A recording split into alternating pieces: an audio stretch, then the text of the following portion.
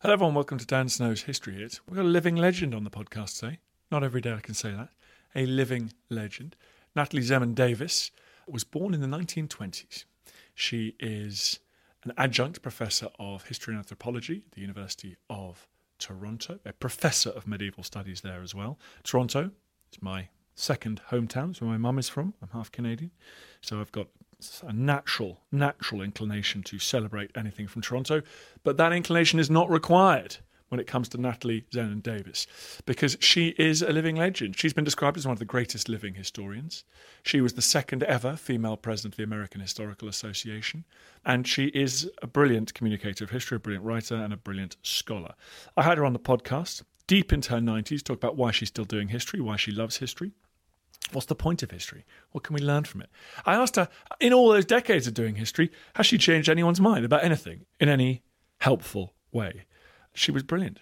Her brilliance did not extend to knowing who she was talking to, quite rightly. Who the hell's Dan Snow? So she decided to call me Ted Snow all the way through. And we've left that in because I want you to hear my very English, my very awkward response to that. And it goes without saying that when you're on telly or on podcast, people come up to you on the street and call you the wrong thing, you always answer by any name they choose to give you. Correcting someone in how they say your own name, I think, is a height of bad manners. You can see all the work we're doing on History Hit TV, which Natalie Zemon Davis very kindly refers to. You can go and check that out on History Hit TV. It's the world's best history channel. We're building it. It's online. We've got hundreds and hundreds of history films up there. We're making more every time. We're hiring new staff. It's very, very exciting. If you go to historyhit.tv, use the code POD6, you get 6 weeks completely for free. So please head over and do that. We're growing all the time. We're getting better all the time. We're doing it with your support. So thank you very much. And thank you also to everyone who's rated this podcast. We're high in the charts because of you guys. It's so ridiculous. It's not about how many people listen. It seems to be a lot about how many people are rating us. So there you go. Thank you for doing that. It's a total pain, and I'm very grateful. 5 stars and good reviews. Thank you very much. See you later, everybody. Here is Natalie Zemon Davis.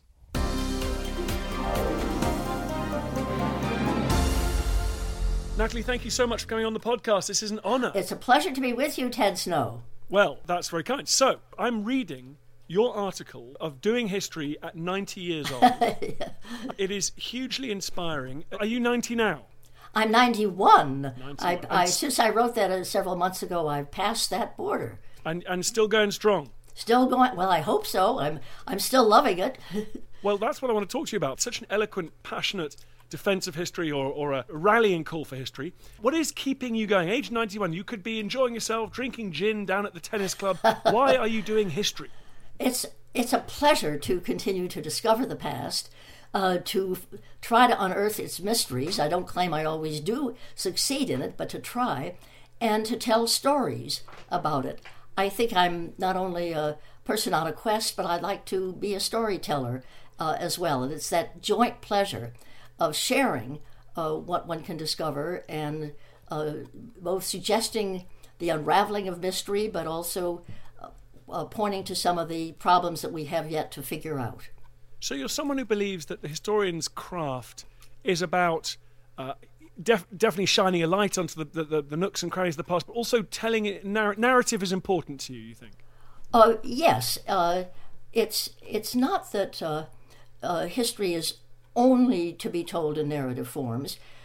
I'm very much interested in sort of, if you must, to painting, that is, just describing the character of a society or the character of a life or the networks that people have. So that it's also description. You might say a form of word painting that you put together from all the documents that you find and all the texts and stories from the past. So it's that, as well as narrating the way things move. The historian's challenges, of course, is to try to find the right words and maybe pictures too, to put it all together, to collect all the material, which I love to do. Maybe I can find something else. Maybe I can find something else in the archives or in some documents or some books. And then trying to figure out how it all fits together, both diachronically and synchronically, to use those clumsy words. That is, both what the pattern is and what the movement is, what the change is. And you write that it also, you do think it's important to study bits of history that feel like they matter in the present. Well, yes. I think there are two things. First of all, the historian's own curiosity must be the impulse to start. When I was a girl and a young student, I especially wanted to find out about people who weren't famous, who weren't the queens and the kings and the movers and shakers, as they were called, the more modest people, the working people, ultimately also the working women. To begin with, it was my curiosity to find out about them. And yes, I would use the phrase matter, because I felt that their lives were not only fascinating, but they mattered to the future. I'm reminded along this line of a witty phrase put by one of your most distinguished English historians, John Eliot, after I, much later in life, wrote a book about a peasant, Martin Guerre, which was connected with a film and then had a certain wide readership. And John Eliot very wittily said, "We are at quite a pass, things are quite amiss, if Martin Guerre is going to be better known than Martin Luther." And I thought that was a very witty and telling remark. And I wrote something to explain that, in a way, Martin Guerre, the peasant, about whom stories became known because somebody took his place during a war in the 16th century, and for 3 years seemed to fool the wife that he was really Martin Guerre, the disappeared Martin Guerre, but that in a way, a story about a peasant could matter in as much as a story about a famous mover and shaker like Martin Luther. Martin Luther put a reformation in place, but he couldn't do it without the support of peasants. And indeed, peasant revolts were both troubling and important for the success of the Reformation. And similarly, the life of a peasant, in this case a peasant where there was imposture and dissimulation, is telling, is important for the whole kinds of procedures that led to religious change. Indeed, when people wanted to attack Martin Luther, the great reformer, they would attack him as an impostor. So the concept of a peasant impostor turns out to be not irrelevant to understanding some of the great religious debates. Well, I've jumped from my initial interest in history that might matter too much later in my life. So I would just sort of pull it together by saying that it's a combination of one's own excitement and curiosity about a quest. It's something that to you seems intriguing and worth studying, but that you hope can make a difference to the way people think about their own time, the way they think about the possibilities in their own time, the way they might think about cruelty or generosity, about justice or injustice, that it doesn't determine your ideas on those big problems and big themes, but hopefully it can help. I share that hope. I most fervently, looking back now at 7 decades of writing and researching history alongside all these wonderful, illustrious people that you count as friends and colleagues, do you think history has had that effect? Do you think that because too many people are a bit depressed about the state of the modern world at the moment and the rise of political extremes, the coarseness of discourse on social media, the worrying strands of the re-emergence of the far right in Europe and elsewhere. Do you think that historians have helped, are busy trying to create a better kind of public square at the moment? I do think that historians, and I think of the wide range of them, are writing texts that could matter. I do think those texts are out there. I think of work that has been done by Mark Mazauer, Balkans in World War II. I think of work that has been done by Margaret Macmillan on World War I and the Treaty of Versailles. I can think of many examples of excellent historians who have given us resources to look at the current situations. In some of my own work, I hope that writing that I have done most recently on Muslims and a 16th century Muslim who tried to explain his world of Islam to Europeans, a man named Leo Africanus, I hope that the perspective in that book could help people not familiar with Islam about the range of sensibilities and thought in the world of Islam and is seen in the past as well as today. Whether it has had an impact is another matter. Who our readers are, who those who see us on podcasts or listen to us or on television, is a very wide group. And the people that I hear from, I know do take these ideas seriously. It does affect the way in which they perceive the world in which they live. I do think that it's made a difference, for instance, in some of the dialogue on matters of immigration. The political discourse, I think, is enriched when people have drawn upon historical examples to show the range of possibilities, enriching possibilities, economic possibilities, cultural possibilities that come from a country that knows how to welcome immigrants and showing the range of immigrant lives.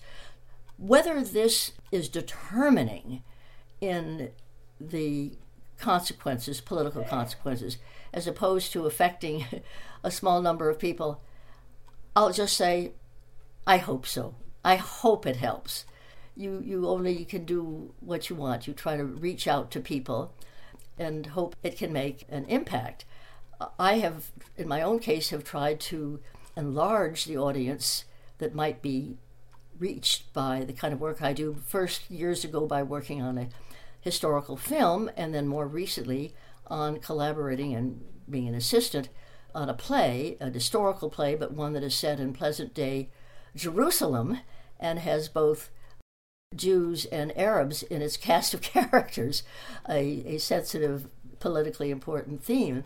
And I was very pleased to hear the kinds of thoughtful discussion of the audience. After the play, I would always listen to an intermission or afterward. People were asking questions and thinking in a way that I thought was more open-minded about relations between Jews and Arabs, and that's something one can hope for. Well, we certainly do hope for that. What about your career? It's now stretching back into history. Yes. We have a lot of discussion around the world at the moment about the struggles that women have faced in the academy, well, of course, in any professional context. But how do you look back on your first year? Was it a struggle to break into the elevated circles of internationally recognised historians? And is it easier now, do you think, for young women, young students that are coming through that you're mentoring? Well, I started, yes, back in the 1950s, long before you were born or many of your listeners. And there were very, very few women in American history departments at that time. But first of all, I loved doing history so much, I kind of didn't care. And secondly, I had huge support from my husband. I got married when I was an undergraduate at university, and so I had huge support from him. And I guess I had a lot of chutzpah or something. I just thought it's going to be okay. I had challenges. I don't mean that I walked into a situation where there were no challenges, but I just wanted so much to teach that I was in good spirits. But the second thing I'd say, and I advise this to all of my students, both women and men actually, but I immediately, when I started my first teaching at Brown University, I immediately looked for other women in the departments at Brown. There weren't many of them, and I had a network from the very beginning of other women who was interested in their scholarship, but just we supported each other. And there were always a few men in the department, a few, who welcomed the presence of women. So that made it a little bit easier. It's true that every job I had at Brown, at Berkeley, at Toronto, and at Princeton, I did have to go through the same thing. That is to get people used to being a female in a department, finding a network of women, sticking together, talking to the dean if we had to. And in my case, I, after a while, began to teach the history of women. That was not to begin with. Gender and women was something that it took me a while to come to in my own work. But when I did in the early 1970s, that also was I thought, an advancement in not only scholarship, but in making familiar the presence of women on the campus. Is it easier today? There are certainly many more women in all the departments that I know. More women and men, people of transgender and so forth. That is certainly the case. I by no means think that thinking about gender or working toward comfortable relations is finished. Almost every generation needs to think about this, and this is a creative thing. It isn't just a problem. It's great. It's one of the wonderful challenges of life to think of what gender means, about how we relate to each other. Here, I think the history of women is an enormous resource. And in the classes that I taught and that continue to be taught here at Toronto to large audiences, including audiences with many first-generation young people, the many immigrants, families that supply their wonderful students to our university, I think that teaching the history of women and gender, sexuality, gender relations, is an enormous resource in thinking about how we relate to each other today. I'm so glad about that possibility. So, yes, things are better in terms of gender relations. No, the problem is not resolved. We should embrace it as a creative challenge in our life and think about ways that men and women, transgender, whatever, relate to each other and can contribute to creating a better society. Speaking of contributing to better society, I understand the humanities, particularly in the US, are suffering at the moment. We know they are in the UK. We're being told we need to concentrate on STEM subjects and computer coding and engineering and things. What can you say about the young people, the students that are coming through studying history? Are they changing in their complexion and their ambition? Are there fewer? Is it a struggle to get hold of good students these days? Well, I'm retired at 91, although I continue to sit on doctoral theses and go to many of the meetings that they have. The history here continues to do quite well, maybe because of certain fields, such as the gender courses are very large. The history of the book, the history of literacy, the history of the book, is one of the largest programs at the University of Toronto. I think partly because it's connected with the movement from manuscripts to books to digitization, to the whole world of communication. So if you think of it in a very wide scale, it may be declining in relationship to the business school or the technical programs, but it's a very substantial part of the humanities. And I think that it's being taken in very interesting new directions, especially, as I say, if you widen it. The other important thing here is the interest in global history, that is history that is not only connected to Canada or the North America, which of course continues to be important, but is looking at history in the wider world. I think that continues to be important, non-Western history, and I'm very myself committed to that. But to come back to your problem about the future of the humanities, I think that the importance of digitization and the new kinds of social media have a real possibility for the humanities, for the world of thought, of philosophy, of storytelling. I think that can be an answer to those who think that the only way to get a job is to go on in hard sciences and the sciences, as much as I respect those. So I think we should respond to decline in humanities enrollment by stressing the possibilities that they have, the immense importance of holding on to areas where values, sensibilities, ideas, and to go back to what we started with, storytelling, are at the center, and to use our creativity, as I think you have with your podcast, to find ways to reach people with these stories. So I won't give up. Speaking of not giving up, tell us, you work on such a dizzying array of topics and periods and ideas. Early modernist, is it fair to call you in general 16th, 17th century is your first love? I started out there. It's the century of Shakespeare and of François Rabelais. To begin with, those were the first interests. I thought, wow, if this is a century that has men like that in it. I later discovered some quite wonderful women in the same period. I was initially deeply interested in it because it seemed to me, this is when I was a graduate student long ago, that it seemed to me a period that was so important in the generation, the creation of the issues that face us today. And of course, this is back in the 50s. And I was thinking about capitalism and socialism, and this is not right after World War II, and issues of individualism and competition. So many of those issues seem to me to be created in and out of the particular cluster of economic and social and religious change in the 16th century, I still continue to find that an interesting period. That my Muslim, my Leo Africanus, is another fascinating example of cultural crossing, Muslim, Christian, in that period. I still find it fascinating. I think any period is interesting. I'm also doing some related work on the 19th century. I've become interested in slavery in the Dutch colony of Suriname in the 17th and 18th century. To me, it's the human issue, the problem, the form of behavior. I'll come across a fascinating document in the archives, a trial record of a kind. One of them recently was involved a relationship between a Jewish settler woman in Suriname and her indigenous slave. They had an intimate and perhaps loving relationship, and it led to a court case. What a story! To find that in the early 18th century archives, I find that I think, what's going on here?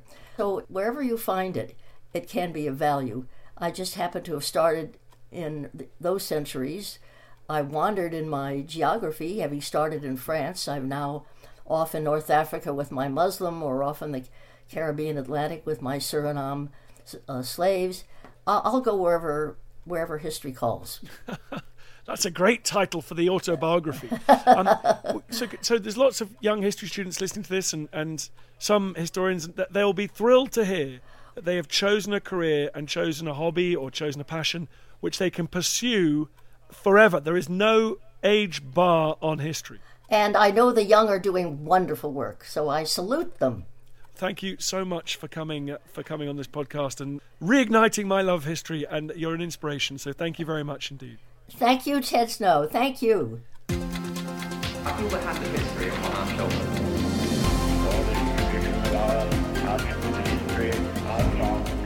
Hi everyone, it's me, Dan Snow. Just a quick request. It's so annoying, and I hate it when other podcasts do this, but now I'm doing it and I hate myself. Please go onto iTunes, wherever you get your podcasts, and give us a 5-star rating and a review. It really helps, basically boosts up the chart, which is good, and then more people listen, which is nice. So if you could do that, I'd be very grateful. I understand if you don't want to subscribe to my TV channel. I understand if you don't buy my calendar, but this is free. Come on, do me a favour. Thanks.